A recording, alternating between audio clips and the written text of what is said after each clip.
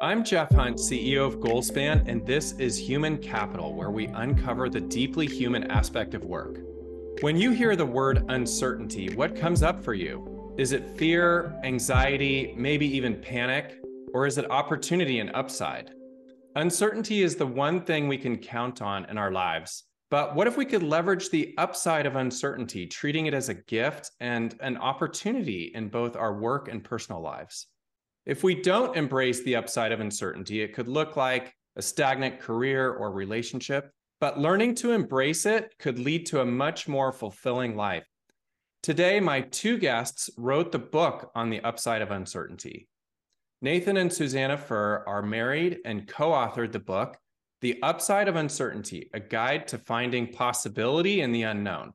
Nathan is a professor of strategy at INSEAD University in Paris, and Susanna's former career was owning an apparel company.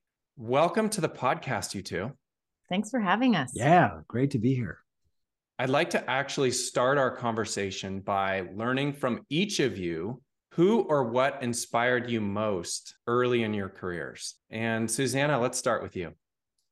Wow, that's a tricky one. I would say, but I guess I would have to say actually my mother. She made life so cozy and awesome, but she always tried to do things on the side. And so that was something that I knew when I started doing my company that it was okay. And I even just launched it a little further than her because she had 8 kids. I had 4. So maybe that was what made me able to do it. But just believing in human beings being really valuable. Like I knew what I was doing as a mom was hugely important, but also, yeah, I needed to be able to have fulfillment, outside of that. And so that has been something that still continues to this day where I want to have uncertainty actually, because I want to push for cool stuff to happen and not get bored.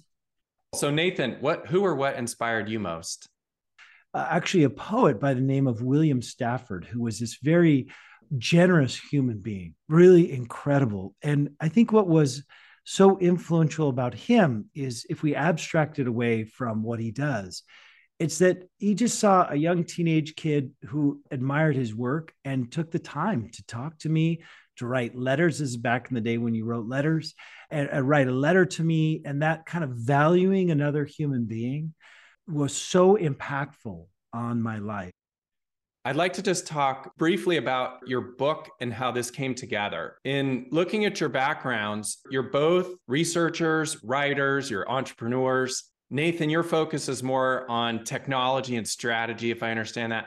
Susanna, you've got a background in art history and fashion, and you're keen to mindfulness. And so I'm curious about how your backgrounds complemented each other, how they do complement each other with regard to this whole concept of finding possibility in the unknown.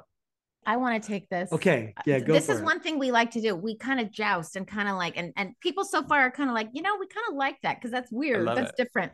So I will just say really quickly, we both love research. So like you said, we both love going around an angle and really wrestling ideas. But I tend to like fly high. We actually sometimes refer to our Native American totems. I'm the snow goose and Nathan's the woodpecker. So I'll bring in all these things because I'm soaring high and being like, we should put this in the book. And he'll be like, wait, what? And then he's like, yes, I see it. And so he'll take kind of my abstract wonky thing and he situates it there. So we love ideas, but we do come at them from different angles. And then we have personalities that I love uncertainty more, but you know what he used to say, I hate it. I don't want it. And he's finding actually with the tools, I'm starting to like it more. I'm starting to avoid it less. But just from the like waking up in the morning, I kind of love a challenge and he kind of wants to get right into his day and not have things go wrong. Yeah.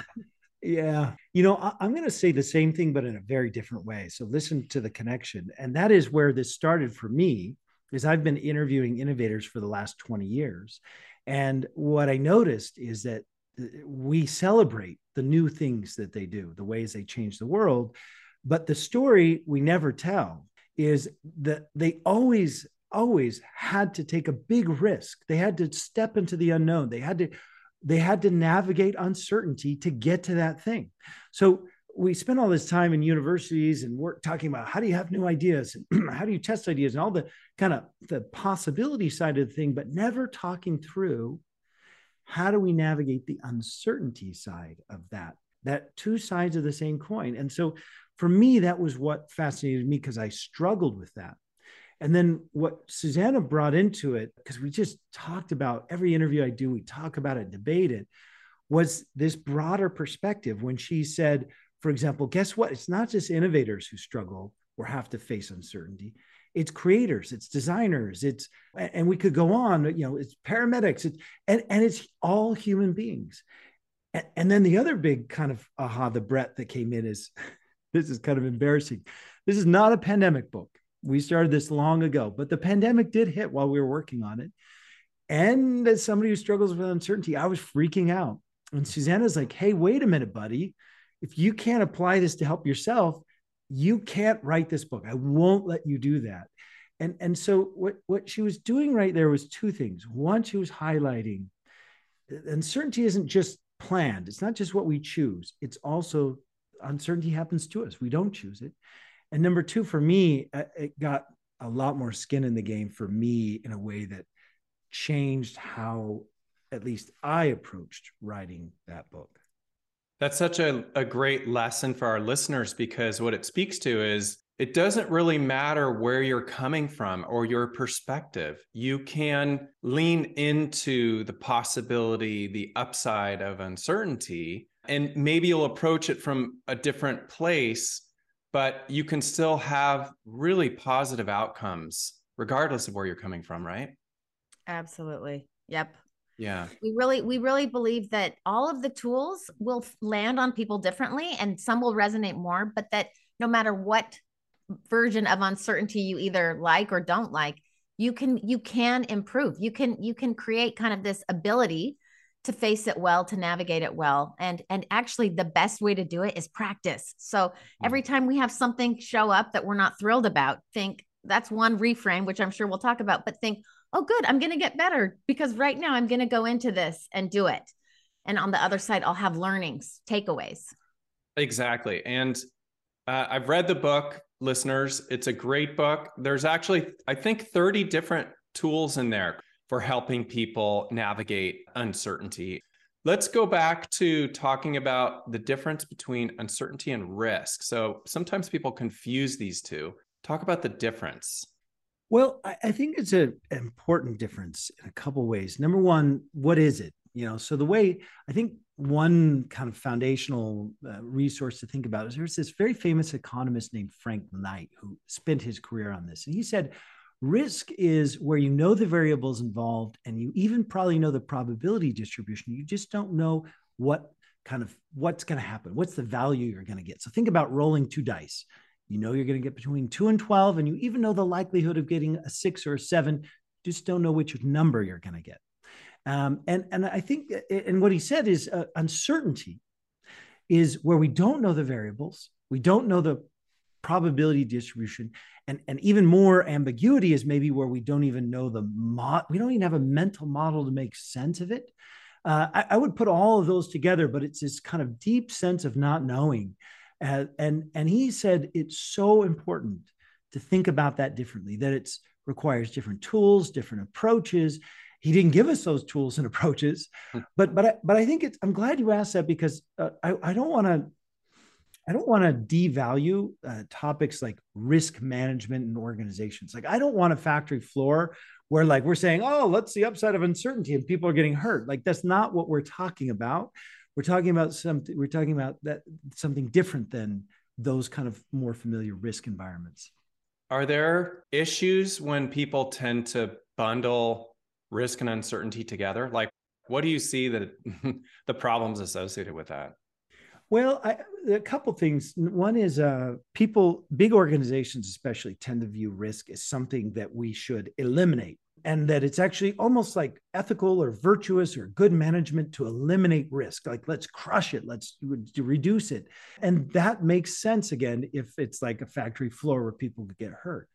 But what we forget is that we actually, in doing so, eliminate the chance of something new. So where this hurts companies and people is they say they want innovation, they say they want change, they say they want transformation, But as they try to eliminate all the uncertainty, they eliminate the possibility of getting those things. And this is actually empirical support for this. So one of my colleagues in her research at Harvard showed that companies that introduce ISO 9000 standards of quality production, they succeeded in improving their quality, but they eliminated their ability to innovate.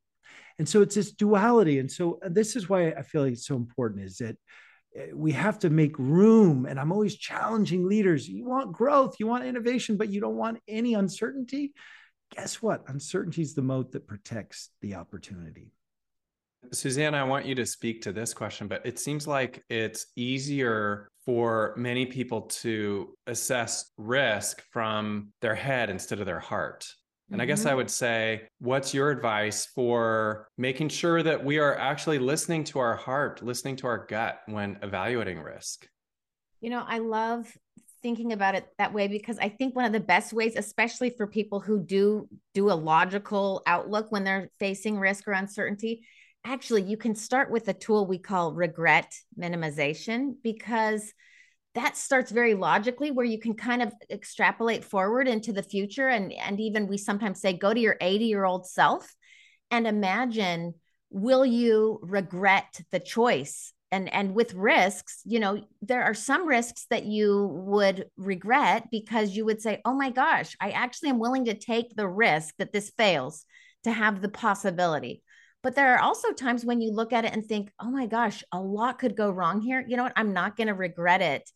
In fact, I would really regret trying and failing. And so then, you know, but that regret minimization tool actually kind of ushers a head thinker into their heart, because a lot of times when we go forward into our future, we can kind of go into more of that imaginative, soulful, hopefully place, because it can't just stay in your mind. You have to envision, okay, what do I really care about? What do I want in my life? And hopefully that will bring people more into their heart space. Mm-hmm.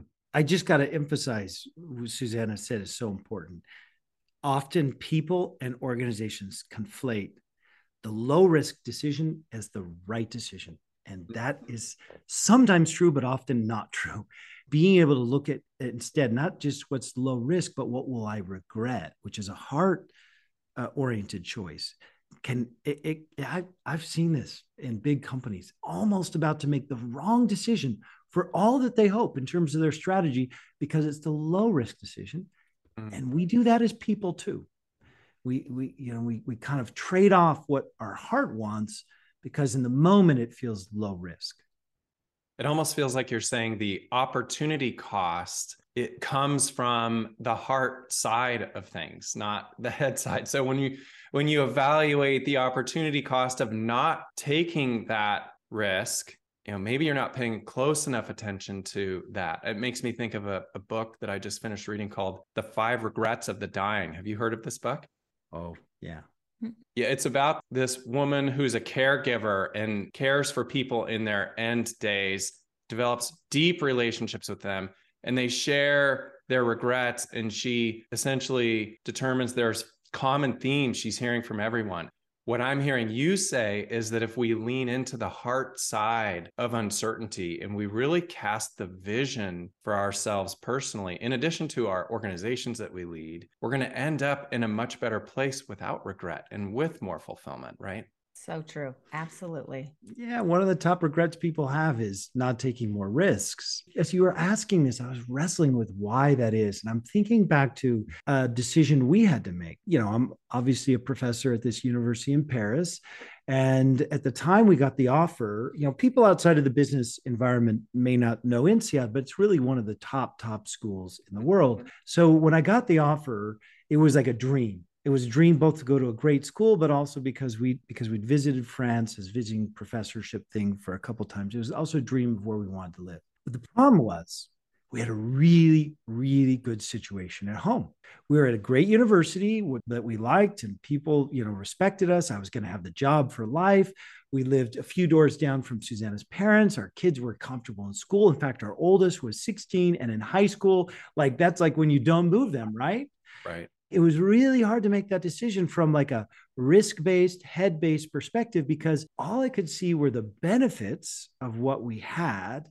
And I can only compare that to the unknown, the risks of what we might choose. So that was already an unfair comparison. I should have compared the benefits of what we had to the potential benefits of the new thing. But our intuition, our evolutionary wiring makes us compare the safe space to the uncertain thing that's out there. So number one, if I had advice, I'd be like, compare opportunity to opportunity. But number two was this heart moment where I sought advice from people. It's this regret minimization in different words. I remember speaking to my grandmother, and she just said, parents teach their kids to live their dreams when the parents live their dreams. Very well said. That allowed me to tap into what will I regret? And I knew I will regret not trying because this is a dream. And we can come back, by the way. It turns out we live in a modern world where you can sometimes reverse decisions. Oh my gosh, this is a reversible decision. This is a dream. This is what I regret. And anyway, so that was part of making a better decision in that case. Mm-hmm. I love that you said that and shared that, Nathan, because what I'm also thinking of too is that often we get stuck in thinking that our decisions are terminal, mm-hmm. or unchangeable. So if I do something, if I do take a risk, if I lean into uncertainty, I can never go back. And that's not the case, right? No. We in that same tool discussion of regret minimization, we talk about set up the uncertainty as a two-way door. So one of those like ones that goes both ways. So go in and come right back on out. That's not a failure. That's what didn't work. And then you won't have the regret because you're like, I did it. I tried it. Yeah. And to be fair, sometimes people learn, I didn't want that thing. And we don't give enough credit for the value of learning what we don't want. So in your book, you talk about moving through these steps of uncertainty, reframe, et cetera. Can you share about these 4 steps of uncertainty? Sure. Yeah, because like you mentioned, there are more than 30 tools, actually. We decided, okay, we need to break them down into categories that people can remember. So there are 4 categories, and we put those around a first aid cross for uncertainty. So envision like a red cross, like first aid. And the top one is that reframe. So that North Star, that compass moment, when you reframe uncertainty as just the portal to possibility. Like Nathan mentioned in the beginning, anything we champion, celebrate, revere as just certain and like, oh yeah, that's so cool. We love this breakthrough. It started as an unknown. It started as an uncertainty. And that is the moment, that reframe moment is how we can get motivated to even go for it, to go against this wiring we have that uncertainty means loss and disaster. So reframe tools are going to all be tools that help you do that reframing. Prime tools are on the left side of the cross, and they're really about preparing in a really helpful way so that when you're ready to take action, you are prepared. And they really have to tend to do with preparing yourself. One we share a lot is the one called uncertainty balancers. And that's where you kind of shore up this moment of uncertainty you're about to face or that you already are facing by creating oases of certainty, by creating rituals and comforting habits. It can be food, it can be people, it can be routines. It can be automating things like what you wear so that you have coziness and comfort and certainty in some places. Doing so we call it do, but the do step is really navigable well when we go in different ways than we might think. So breaking it down into small steps and tools like that. And then the sustain is that final lower set of tools. And it's really about just encouraging people to, hey, let yourself be sustained because things are going to go wrong. They're going to go differently than you planned. And you need to really take that category of tools seriously. We can't just keep doing uncertainty after uncertainty. We will burn out. We will flop and fizzle. So how do you sustain yourself? And there's actually 3 little mini categories within that we can talk about later, maybe. And I want to highlight too the prepare one, because isn't it true that people assume that these hyper successful people that have taken risks and they've created the unicorn and that they just love every aspect and they live every aspect of their lives in uncertainty and risk? But that's not true, is it? Yeah, not at all. So that's what Susanna was hinting at. To be fair, there's a little nuance to this. One nuance is they've kind of learned the secret. And this is why I say you can get better at uncertainty. And this is how I'm getting better at uncertainty. The secret is, if you want possibilities, which I think most of us do, it's that you have to go through the uncertainty. And they've kind of learned that through experience. So that's part of why it looks like they love the uncertainties, because they've realized, oh my gosh, it looks scary, but it actually on the other side is something good. So having experienced that a lot of times, they've built up their uncertainty ability, as we call it. So yeah, you get better at it. And guess what? Turns out you get more interesting life, new things happen to you, and you learn. So it's all these great things. But there is a little bit of a false front there. And that's, Susanna was hinting at, when we interview these folks, they would say things like, uncertainty's fuel for me, or I love uncertainty, or I love this one woman who said, she literally said, I eat uncertainty for breakfast. I was like, not me. Holy smokes. Like, I don't. But when we dig in and being good qualitative researchers, we really dug. What we found is that's what they say on the front stage of their life. But on the backstage, it's a very different story. And they've done what Susanna was talking about. They create these uncertainty balancers, or what we call them, or these islands of certainty that give them comfort, give them something to rely on, that then they can thereby be more comfortable in choosing other uncertainties. So for example, Sam Yegan, who is a serial entrepreneur, he was the CEO of Match.com when they self-disrupted with Tinder, successfully disrupted themselves, but that's a highly uncertain time. He was one who said, uncertainty is fuel for me. But when we dug down, he said, well, yeah, it's true that I did marry my high school sweetheart and all my friends are from junior high. And it's true that I want very little drama in my personal life, given how much uncertainty I traffic in at work. Or that woman who said, I eat uncertainty for breakfast. Guess what? She actually carried with her a little bag of granola. So she could have the exact same breakfast wherever she went. So she was actually eating the same breakfast for breakfast. And that was certain. It was a certain breakfast. It was a very certain breakfast. Or people did things like when they traveled, they had these routines. They'd stay in the same hotel. They'd stay in the same room. They wore the same outfit. They joined these communities of people who they could relax with. They create routines at work. So this idea is that even if we can build up our uncertainty ability, none of us have like an infinite capacity. And so balance it out. And I imagine there are folks listening to this who you have life circumstances. You have way too much right now. And I would be like, absolutely, bring in some uncertainty balancers. Treat yourself well so that you can handle the uncertainty. You can handle the uncertainties that really matter with more composure, more courage, more wisdom.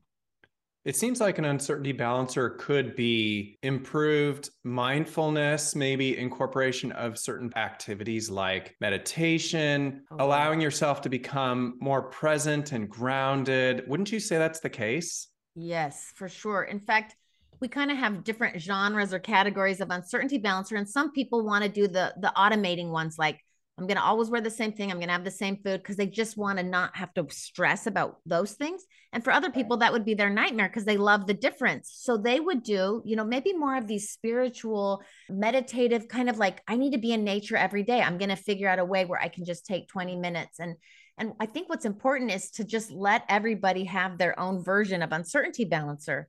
We have a daughter who confided in when she learned about this tool. She's like, well, I'll tell you what my uncertainty balancer was when we moved to France. I ate one of those whole chocolate bars every day in my bed. Like after I brushed my teeth and tucked her in, I'm like, oh, but you know what? Okay. Sometimes there's certain ones where you're like, if you do that for 2 years straight, not going to work. But cozy comforts, things that feel good, that make us feel safe. And for a lot of us, I think meditation and mindfulness could be something really important for everybody. I love that. I'm sorry. I just really remembered an embarrassing one. And that was when I was finishing my dissertation at Stanford and like the data wasn't working out as I had hoped. And we had already taken a job. So there was all this time pressure. It was a financial crisis. If I didn't finish in time, I wouldn't have a job. Everything depended on it. And I remember embarrassingly, we watched that, I don't want to say stupid television show, Lost. But it had like 1 million seasons, and every episode promised to like reveal the secret in the next episode. But like they did that for like 500 episodes. It was so frustrating. And we were way behind. So that's why there were a ton, but we could just watch one. And I think it just got him out of his brain. Yeah, totally. So it can be a show. So, I mean, there are some better than others. But I love how you said what works for you. And I think the meditative things you mentioned are richer and deeper. But I just want to say sometimes it is a chocolate bar, but don't eat it for 2 years. And sometimes it's a dumb TV show, but don't let it take over your life. Yeah, exactly. So thinking of these 4 categories, reframe, prepare, do, sustain. If we zoom in on the context of leadership, what are your thoughts on how leaders can apply these 4 to difficult conversations they may need to have with their employees or their teams? I love that question. We've been sharing this story a lot, but it's perfect for this because during the pandemic, Airbnb lost 80% of their business in 8 weeks. And Brian Chesky, the founder and CEO, he really has written some beautiful, almost like journal entries, but he's done a lot of interviews talking about that moment and what he was up against. And ultimately, he really nailed all of those categories just intuitively. First, he reframed that moment of, oh my gosh, like he could have said, it was the worst thing that had happened to them. But he framed it in terms of the possibility that they were looking at. He said, great companies are forged in times of crisis. Mm-hmm. And so he reframed it for the people that were surrounding him, that he was leading through that, both the people that worked at Airbnb, but then all of those hosts around the world, reframing it for all of them and saying, we're going to do this. We're going to be really thoughtful about how to navigate this. And so in the Prime, I would say he took it really seriously when they went to look at, so Prime and Do are kind of this action phase, reframe and sustain are more cognitive, but he really set that company up for an amazing transition because they did have to lay off 1,900 people. And he talks about how that was such a hard moment. And when you talk about difficult conversations, he actually shares that he wrote a letter to all of those people. And he even said, I said the L word, I said, I love you, but he meant it. He really meant, thank you for helping me build this company. He said, I did more than what was expected. He gave them their laptops. He extended their healthcare for a year.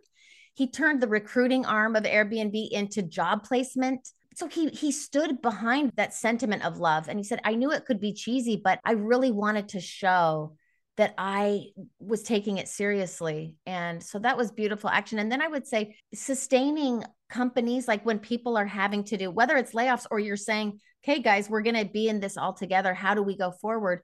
There are ways to do that with just being that leader who has already realized I don't have to be a perfect stoic, like act like nothing's happening. It's not a naive sense or a fakey thing. You can be authentic with people and say, I don't know what this is going to look like, but I know that we can do this and we're up to the challenge and we're going to do it with our full hearts, our full minds. Like you said, it's a human thing, like the name of your podcast. Leaders who are human, who really help first navigate it for themselves and then see the value of their teams. It can be a brilliant, even if it's hard, a brilliant outcome. And that's really the definition of strong leadership. Say a little bit about how money can get in the way of our realizing the upside of uncertainty. If money takes on too large of a element in our decision-making and our evaluation, is that problematic?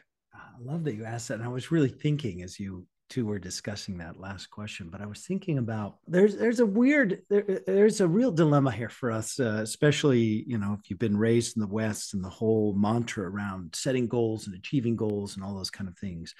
One of the really surprising counterintuitive things about going to uncertainty is this dilemma around money and around goals and around values. And one of the things, I guess the puzzle I would pose is it possible to go into uncertainty and not fail?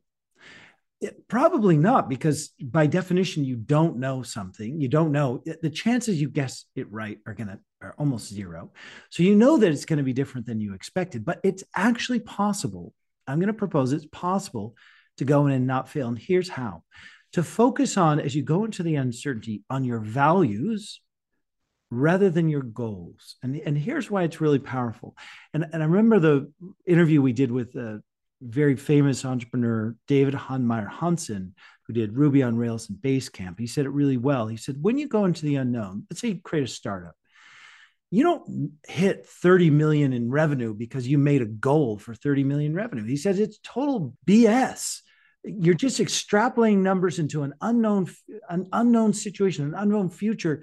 If you focus on that and obsess about that, you're going to feel tons of anxiety, unless you get lucky and you just happen to fall into some great, jackpot of opportunity, but you're going to feel a lot of anxiety, have a lot of stress, and you'll be taking action towards this abstract thing that like really doesn't motivate people in the end. He said, instead, if you focus on your values, you can be sure of achieving those values, and it makes you much healthier, much less stressed, and leads to better action. So he says in his company, for him, his values are write great software, treat my employees well, and act ethically with the marketplace.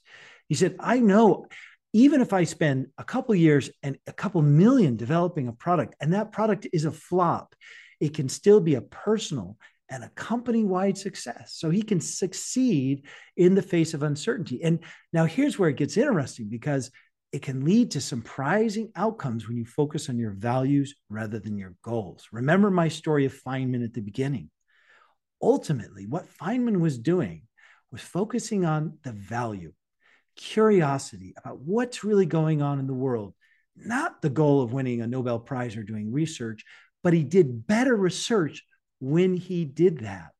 And I would say the same thing with David Heinemeier Hansson. When they launched this new product, actually Apple came in and threatened to squash them because it was competitive with what Apple did. And he said, if I had been going after a goal of money, I probably would have lain over and take it and said, how do I play with this big giant, just make peace with the situation and, so I can make money. But he said, no, I was going for my value, which was act ethically with the marketplace. So I fought back. And he said, that resonated so much with other entrepreneurs that our story got picked up. He said $50 million of paid publicity couldn't have given us a better launch than sticking to our values. And I'll just say, even in writing this book, it was so stressful when the pandemic hit, because I've been working on this a long time. Suzanne we've been talking about this forever. Suddenly, what happens with the pandemic? Every guru and thought leader out there who has a bigger trumpet than me is grounded with nothing to do, thinking about what? Uncertainty, So I got like all anxious, and we got to do this, we got to move fast. And Susanna's like, whoa, go back to your values, because that's what will make you unique. That's how you make a contribution. And that contribution is really what has value in the world. That's what people respond to. And so maybe it's another way of saying values over goals is go back to your contribution. That's really where the essence of success is. It's not in the money. It's not in the goal. Really, what I'm hearing you say is pursuing your values is the regret minimization tool. Mm-hmm. Right? It's connected for sure. Yeah. It's definitely connected. I think what's sad when we go for money too, is it's just ultimately you either are going to get the money, but are you going to feel satisfied, or are you just going to kind of create a higher ceiling for the next goal? Or you're not going to, and then you won't have had, or you'll do stupid things that you regret because you maybe weren't ethical in the marketplace, or you treated people poorly. So it's scary. It's scary to go for things that don't have real substance, because it's not a sure thing. And values are value. I just loved when he taught that to us, because, he was like, oh no, it could be a flop after millions and 2 years, because he also did say, let's face it, it wouldn't be for waste. We would have learned so many things, and we would just carry it forward, and we'd feel really good about how we did it. It's one of these counterintuitive things. I mean, listen, I get the pressure that we all face in organizations. I work with senior executives nonstop, and it's always about growth and about numbers and all this kind of thing. But, I remember another interview we did with David Hyatt, and who created a couple of very successful startups, and he advises entrepreneurs, and he says, if you have a sales problem, it's probably not a sales problem. It's probably a problem in terms of, what are you really about? What is this company about? Why should somebody care?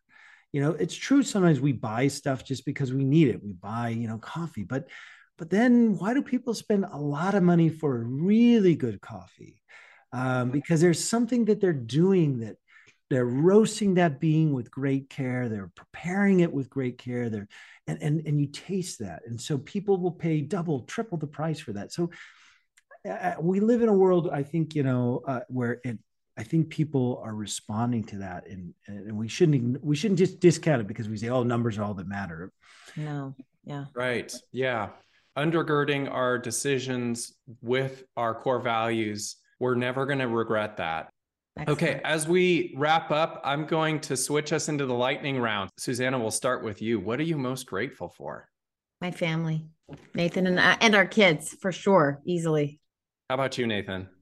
Oh, absolutely. Now he's got to say Susanna teed that up for you. So no. But I'm really, I would say the love affair with Susanna has always been the most important thing to me, because it's such a rich and rewarding source of energy and fulfillment, and that exploration with somebody for a lifetime is really a beautiful thing. And not everybody has that opportunity. And I don't mean that for those who don't have it, but to share your life with somebody is, and so if you don't have like a committed relationship or something, ask yourself, how could you share your life with somebody who matters? Because there are people, we have friends who have had such an influence on us, like William Stafford, who I talked about at the beginning. He shared his life with me in a way that fundamentally shaped me. So it doesn't have to just be a committed relationship, but remember that, share your life with somebody. Very meaningful. Yeah. Okay. To each of you, what is the most difficult leadership lesson you've learned over your careers or your lifetimes? Arrogance. It's hard, when you get successful, as you get more successful, you start to think you have answers and it makes you feel good. And I am trying to learn how much power there is in always being humble, not thinking you're special. And it's super powerful. I'm really new in this kind of leadership platform place. When I was doing my company, I didn't have a lot of employees or anything. So it was really just me. I think I would say like taking the time to really value myself and be brave, because I'm shy. And so for a lot of times I will hold back. And so learning to stand up and speak my truth and be really ready to be bold. So that's been fun to step into that. I love that. Who is one person each of you would interview if you could, living or not? Well, when you say living or not, but living, I love Krista Tippett. She's like a real important mentor for me. I wouldn't even need to interview. I just would want to like do something with her, like hang out. Have coffee with her or. Yes. Yeah. How about you, Nathan? I would love to interview John Steinbeck. I think he was such an interesting character. He wrote some of the greatest American novels and had so much self-doubt in the process, just beating himself up, saying, I'm not a writer, I'm no good. And yet he did this immense work and work of immense compassion and empathy. And I really think his novel, East of Eden, which is long and hard to get through, is actually so profound about human nature. I mean, to summarize it in a line, he really just says, it's okay that we're not perfect. And that's part of what makes us great. What's the best piece of advice you've received? Parents teach their children to live their dreams by living their dreams, for sure. Or maybe that regret minimization. What will you regret when you're age 80? It's really led me to say yes to things that I wouldn't say. It's inconvenient. I went down to the south of France. I was kind of sick. I was just wanted to relax, and I found out a friend was there, an old friend. He's like, hey, do you want to go spearfishing? And I was like, no, it's December. It's freezing and I'm sick. But I was like, you know what, though? How often do you get invited to go spearfishing in the French Riviera? Let's do it. And it was an adventure. And I'm glad, So I'm saying yes so much more to things true. Like that. Yeah. That's great. I'll take mine from a poem that we've been talking about a lot, a David Whyte poem. Mm-hmm. It's called Coleman's Bed, and it's really long. It's kind of epic, but at the end of it, he says, he's talking about the moment when you make a hard choice or you do something bold. As this moment, he says, and then, surprised by yourself, become the blessed saint of your future happiness. So it's this cool moment where he's basically saying, do the thing that 10 or even 1 year from now, but maybe 10 or 20 years from now, you'll look back and say, that person, that version of me then is like this hallowed saint to the happiness that I'm now feeling. So I love that every day we should be like, how can I be kind of living into this future happiness by being bold and kind of, it's cool to think of ourselves as saints. We think of other people are revered, but we do cool stuff. We need to celebrate the hard things we've done. No question. I really love that. So we're just, scratching the surface on your book, and I'd love to spend another 2 hours, and we can't do that. But if you had to summarize our talk into what the most important takeaways would be, what would you say? I would say that uncertainty, we're wired to fear it. It feels hard and yucky and maybe like not worthwhile, but that truly uncertainty comes with every possibility. And so I know one of the questions we were going to talk about was, how do you make a home there? How do you realize, uncertainty is here to stay? And then in that kind of comfort with the fact that it's going to be uncertain, get excited about all the possibility that you can muster and that will come to you when you team up with uncertainty. There is an upside, even in the hard uncertainties. The possibilities you live into will be based on how you navigate it. And there are tools to help. How about you, Nathan? Yeah, I think at the heart of the upside of uncertainty is a very simple idea we call transilience. So resilience is, we like it, it's good, but it's a little bit more, we interpret it as a kind of taking a punch and staying standing, which is a good thing. But transilience is an old word from the technology strategy literature, which is about phase shift. Like the moment that like water that's boiling becomes steam, or an iron ingot becomes molten ore. And I like that image because what we're really trying to help people do is make this to touch this transient moment where uncertainty that was scary and frightening and disabling and anxiety producing becomes an opportunity, a possibility. It energizes us. We have, and these happen all the time in big and small ways. Since writing this book, we're able to do it more. In fact, we had this long journey we had to go on where we did some book talks, and I'd been traveling already, and I was feeling kind of like, oh my gosh, like I'm away from home so much, and I'm really tired and exhausted, and I can't get this to-do list done.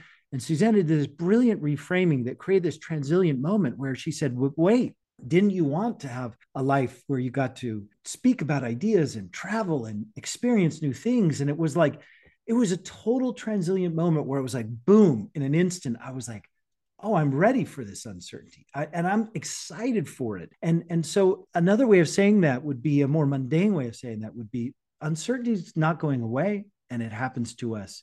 How do we let that make us stronger? How do we let it transform us? That's what I'm super curious about. Thank you both so much for coming on the show and sharing your wisdom today.